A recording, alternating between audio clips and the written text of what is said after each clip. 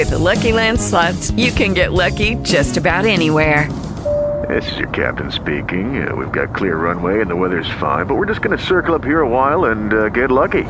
No, nothing like that. It's just these cash prizes add up quick. So I suggest you sit back, keep your tray table upright, and start getting lucky. Play for free at LuckyLandSlots.com. Are you feeling lucky?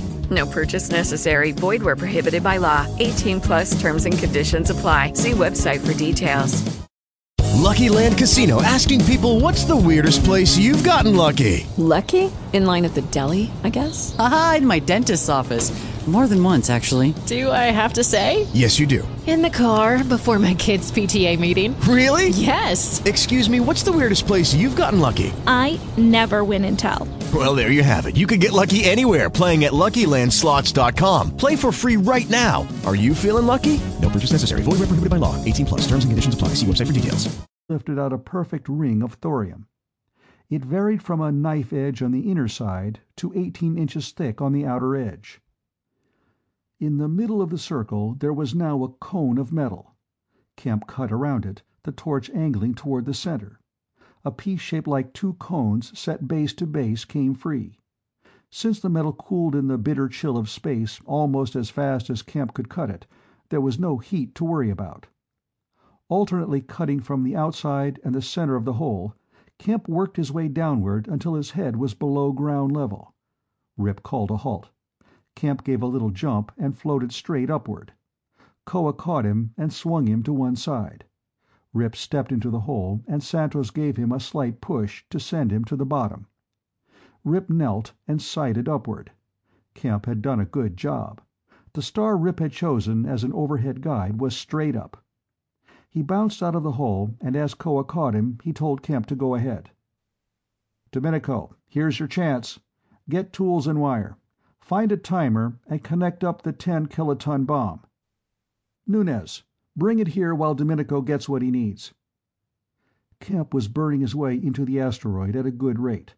Every few moments he pushed another circle or spindle of thorium out of the hole. Rip directed some of the men to carry them away, to the other side of the asteroid. He didn't want chunks of thorium flying around from the blast. The sergeant major had a sudden thought. He cut off his communicator, motioned to Rip to do the same, then put his helmet against Rip's for direct communication. He didn't want the others to hear what he had to say. His voice came like a roar from the bottom of a well. "Lieutenant, do you suppose there's any chance the blast might break up the asteroid? Maybe split it in two?"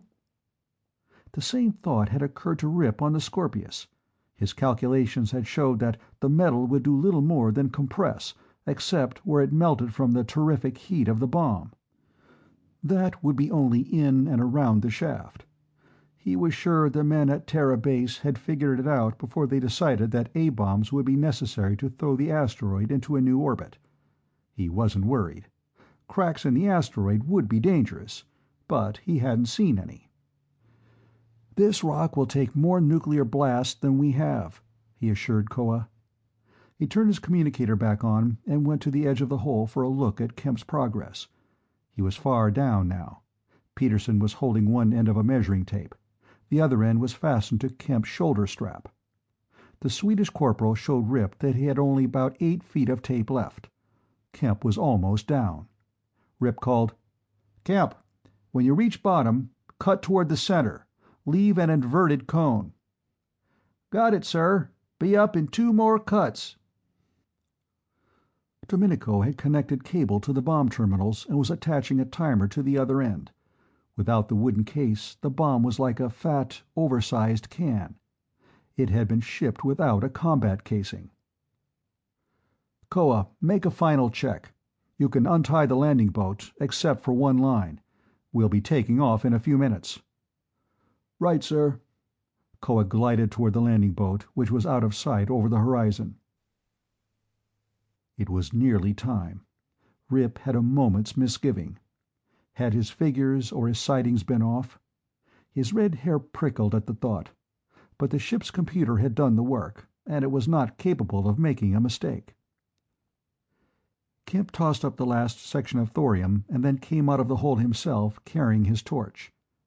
Rip inspected the hole, saw with satisfaction it was in almost perfect alignment, and ordered the bomb placed. He bent over the edge of the hole and watched Trudeau pay out wire while Domenico pushed the bomb to the bottom. The Italian made a last-minute check, then called to Rip, "Ready, sir." He dropped into the hole and inspected the connections himself, then personally pulled the safety lever. The bomb was armed. When the timer acted, it would go off. Back at ground level, he turned up his communicator. "Koa, is everything ready at the boat?" "Ready, sir." The Planeteers had already carried away the torch and its fuel and oxygen supplies. The area was clear of pieces of thorium. Rip announced, "We're setting the explosion for 10 minutes." He leaned over the timer, which rested near the lip of the hole, took the dial control in his glove, and turned it to position 10. He held it long enough to glance at his chronometer and say, "Starting now." Then he let it go. Wasting no time, but not hurrying, he and Domenico returned to the landing boat. The Planeteers were already aboard, except for Koa, who stood by to cast off the remaining tie line. Rip stepped inside and counted the men. All present. He ordered, "Cast off." As Koa did so and stepped aboard, he added, "Pilot, take off. Straight up." The landing boat rose from the asteroid. Rip counted the men again, just to be sure. The boat seemed a little crowded, but that was because the rear compartment took up quite a bit of room. Rip watched his chronometer. They had plenty of time. When the boat reached a point about 10 miles above the asteroid, he ordered, "Stern tube." The boat moved at an angle. He let it go until a sight at the stars showed they were about in the right position, 90 degrees from the line of blast, where they would be behind the asteroid as it moved toward the new course. He looked at his chronometer again. 2 minutes. Line up at the side if you want to watch, but darken your helmets to full protection. This thing will light up like nothing you've ever seen before. It was a good thing space cruisers depended on their radar and not on sight, he thought. Usually, spacemen opened up visual ports only when landing or taking a star site for an astroplot. The clear plastic of the domes had to be shielded from chance meteors. Besides, radar screens were more dependable than eyes, even though they could pick up only solid objects. If the Consops cruiser happened to be searching visually, it would see the blast. But the chance had to be taken.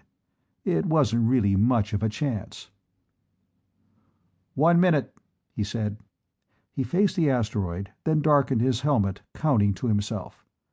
The minute ticked off slowly, though his count was a little fast.